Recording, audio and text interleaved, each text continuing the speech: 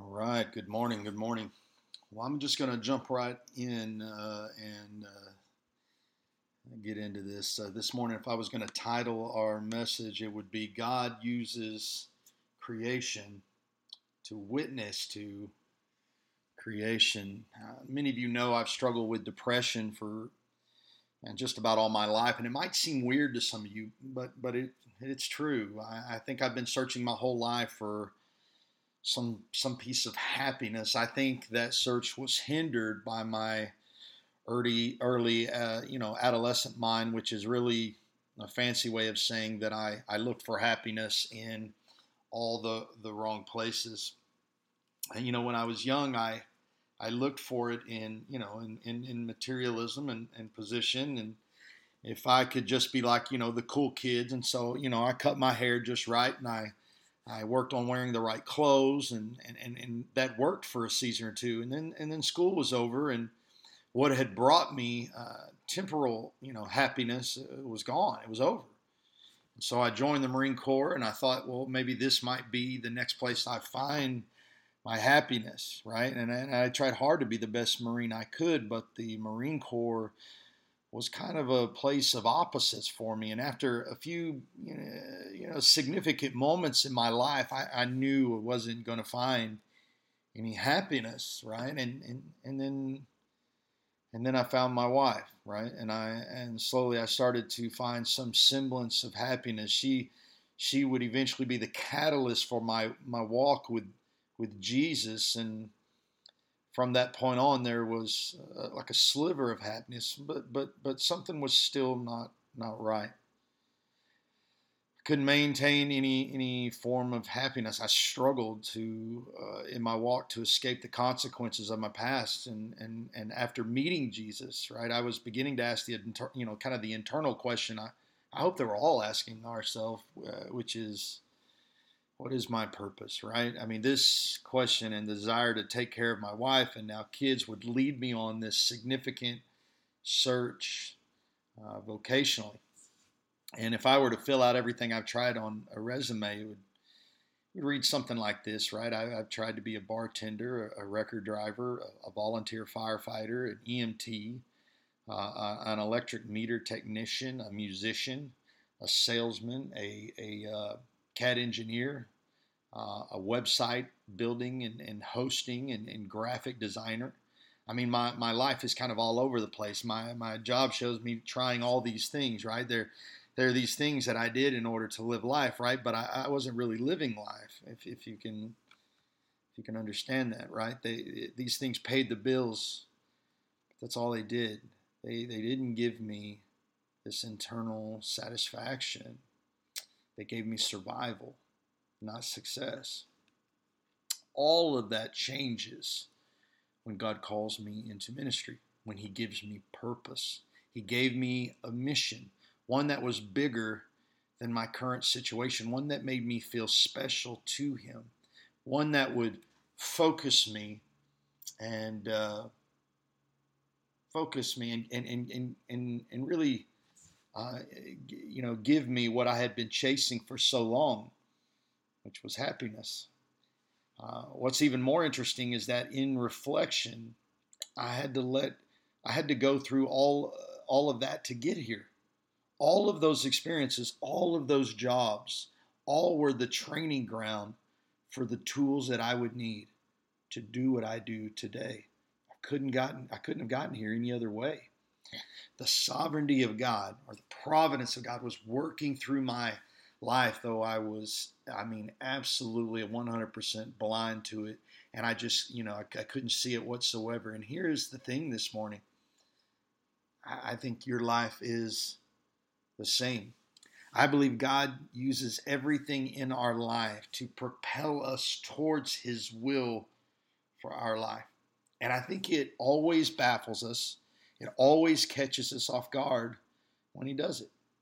Look at with me with our text. We're going to be in Exodus again. We're in chapter 4. We've gone through the first 3 chapters. Now in here, it's going to be a little lengthy read, but I want you to stay with me. Exodus 4, the first 17 verses. Got your Bibles? You ready to go? All right, amen. Good deal, good deal. reads this. Then Moses answers, but behold, they will not believe me or listen to my voice, for they will say the Lord did not appear to you. The Lord said to him, what is that in your hand? He said, a staff. And he said, throw it to the ground. So he threw it on the ground, and it became a serpent, and Moses ran from it. But the Lord said to Moses, put it out in your hand and catch it by the tail. And so he put out his hand, and he caught it, and it became a staff in his hand. And that they may believe that the Lord, the God of their fathers, the God of Abraham, the God of Isaac, and the God of Jacob has appeared to you. Again the Lord said to him, put your hand inside your cloak. And he put his hand inside his cloak, and when he took it out, behold, his hand was leprous like snow. And then God said, put your hand back inside your cloak. So he put his hand back inside his cloak, and when he took it out, behold, it was restored like the rest of his flesh. If they will not believe you, God said, or listen to the first sign, they may believe the latter sign. If they will not believe these two signs, or listen to your voice, you shall take some water from the Nile and pour it on the dry ground, and the water that you shall take from the Nile will become blood on dry ground. But Moses said to the Lord, oh, my Lord, I'm not eloquent, either in the past or since you've spoken to your servant, but I am slow of speech and of tongue. And then the Lord said to him, well, who's made man's mouth? Who makes him mute, deaf, or seeing, or blind? Is it not I, the Lord? Now therefore go, and I will be with your mouth and teach you what you shall speak. And he said, oh, my Lord, please send someone else. Then the anger of the Lord was kindled against Moses, and he said, is there not Aaron, your brother, the Levite? I know that he can speak well. Behold, he's coming out to meet you, and when he sees you, he will be glad in his heart, and you shall speak to him and put the words in his mouth, and I will be your mouth, and with his mouth, and will teach you both what to do. He shall speak for you to the people, and he shall be your mouth, and you shall be as God to him, and take in your hand this staff, which you shall do these signs. So when we read last week how this begins with God getting Moses' attention. God always knows how to properly get our attention, right? However, there's one thing we didn't mention last week, and that is this: God uses creation to witness to creation. Are you with me? God revealed himself to Abraham, and from Abraham came the knowledge of God. Here in our text last week and this morning, God furthers this idea. God used a bush that he created, something Moses was around all the time. God simply placed his presence upon the bush, and now you have a burning bush. After all, the Bible records in Hebrews 12 that God is a consuming fire. So now God wants to rescue the Jewish people from oppression while also making himself known not only to the Jews, but the Egyptians too. And how is he going to do that? How is he going to use his creation, and more specifically, Moses? So from the bush to now a human being, God is on the move. However, Moses isn't sure he's the right man for the job, right? He struggles to find faith in God, and so begins to show Moses how this is going to work. God begins to show him. He starts by being simple, right? Verse 2, what's in your hand? Right? For Moses, it's the staff that God turns into a snake and then reverts it back into a staff. And you've got to love, the obvious choice right there. God just used what Moses already had, what he had already owned. Let me say it again. God just used what Moses already had, what he had already owned. Listen, church, excuse me, God's not going to ask you to do something for which he hadn't equipped you for. Listen, if God sends you, he's going to equip you. And I'm sure you've heard this, and the reason you've heard it is because it's true. The irony is that we think God is going to, future tense, equip you, when in fact, what do you think your past has been for, if not to equip you for your present? What you deem sometimes insignificant, God can do infinitely more with it than you can imagine. You and Moses too just see a walking stick, right? That you just used to walk around with. God saw it as signs and wonders. Now, Moses isn't the only one here to experience this, right? Remember, I think King David, all he had was a sling to face the giant with, right? And that is an appropriate weapon. That isn't an appropriate weapon on the battlefield, right? But that's not how God saw it. How about in the New Testament when Jesus tells his disciples to go get a donkey for him to ride? Well, How there was a man who has one who will simply give it up as soon as you ask, right? How is it there is this guy there, right? Everything gives and speaks to the glory of God, right? I mean, just God uses what we already have. It doesn't matter if it's an old walking stick, a slingshot, or a donkey. I mean, God will take what we have and use it for his glory, right? And when objects fail to get his attention, God will use us.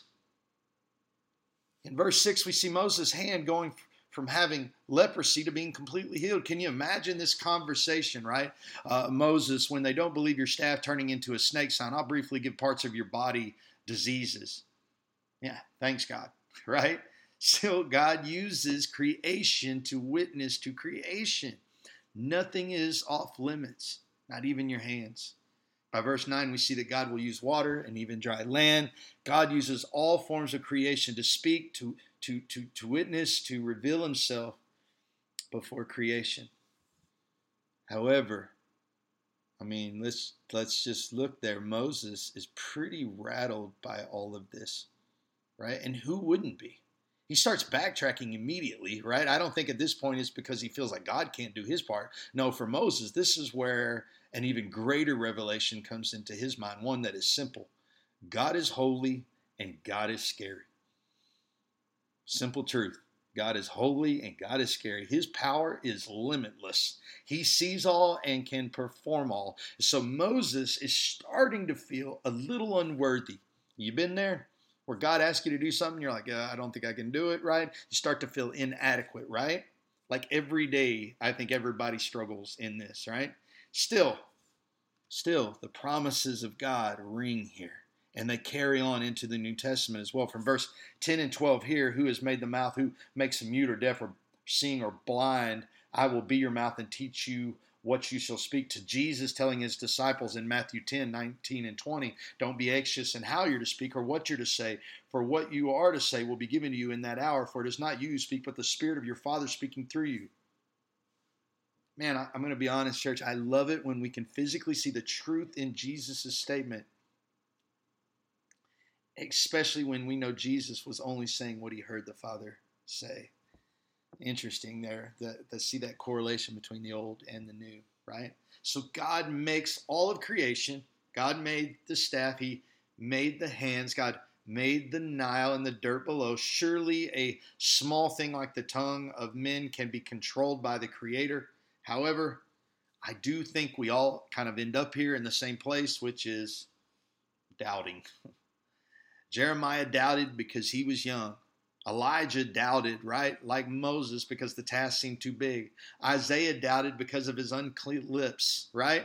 We all doubt that we can be used by God. But church, you're in good company with many of the folks that are used in the Bible. There does come a point where I think we grieve at some point. I think we grieve God a bit in our lack of faith. We see it here in Moses where he keeps pushing back at God for his inadequacies to the point of God recruiting Aaron, the brother of Moses, into this mission. And this isn't all that unusual, and we can see that over time. God tends to send a helper along to help those to whom he's called. God sent Elijah, a servant, and eventually Elisha. God sent John the Baptist, 2 disciples, and sent Jesus, 12. So not only does God equip you for what he's called you to do, but he also sends others who will share the load of the mission with you. You know what we call that today? We call it the church. Let me start to wrap this up this morning. I want us to see something interesting that's being set up intentionally by God. It's the beginning of what will eventually be called the Law of Moses, and it's really a hierarchy of the church. Exodus 4:15 through 17. You shall speak to him and put his words, put the words in his mouth, and I will be your mouth, and with his mouth, and will teach you both what to do. And he shall speak for you to the people, and he shall be your mouth, and you shall be as God to him. And take in your hand the staff which you shall do the sign. So walk this through with me here. God is going to speak to Moses. Moses will convey God's decrees and commands to Aaron, as well as make intercession on behalf of the people. Aaron will act as the priest, carrying out the will of Moses before the people. The Lord Listen, the Lord literally and actually says that Moses shall be, and I quote, as God to him. So God is setting up something so unique here. It's not mimicked or copied ever again. This is so unique. It also adds to the mystery of this like entire book. Never again will we see God place a man in such a position again until the New Testament, where he places Jesus in both the intercessory position of Moses and the priest position of Aaron. Now, right, we can go straight to our pastor, our priest and shepherd, our intercessor, right, and directly talk to God, right? I want to believe that we are shown this so we can appreciate it. In the book of Hebrews, the author goes into great detail from chapter 5 through 7 to explain this great positional shift. Think about that. 3 chapters on just explaining how amazing it is that Jesus now sits on these seats. It's important, and it merits its own sermon, and maybe we'll cover that, but not this morning, right? This morning, it's just homework to go and check out all of this for yourselves, right? So quick, a few takeaways I'm hoping you take away from it this morning. First one is, if God calls you, he will equip you. Have the faith to believe that when God has given you a ministry, whether it's the ministry of your neighbors, the ministry of your business and co-workers, listen, he has given you what you already have that will witness to them. You lack nothing to the field that God has given you, except maybe the imagination or the understanding by which to use it, right? Number 2, God uses us to reach us. It's always been the case. He sent Moses, a person, to recruit people. Right? What did Jesus end up telling us to do? He said that we are to make disciples. God uses people to bring in new people. Right? God uses, third one, God uses what you already have for what he's calling you to. Amen. I kind of think I covered that already. But number 4, doubt is normal. Come on, man. Every person in the Bible doubts. That's normal. Don't beat yourself. Get back up. Get back up and believe and have faith. Number 5, I think this is an important one in everything in life. Quitting isn't an option. The biggest difference between most people and really being saved is the fact that every time they fall down, they get back up and they keep trying. A Christian is someone who gets back up and keeps trying. They repent for the things they do wrong, and then they move forward, trying again to be holy and sanctified. The 6th one, God will send you helpers. Your job is to love them, and teach them, and serve them. That's what good leaders do. Last one, and I think it's a good one. We have what Moses never had. We have a Bible. We have all of God's Word. And more important than that, we have Jesus, who is the Word. And the church today is blessed beyond imagination because of these things.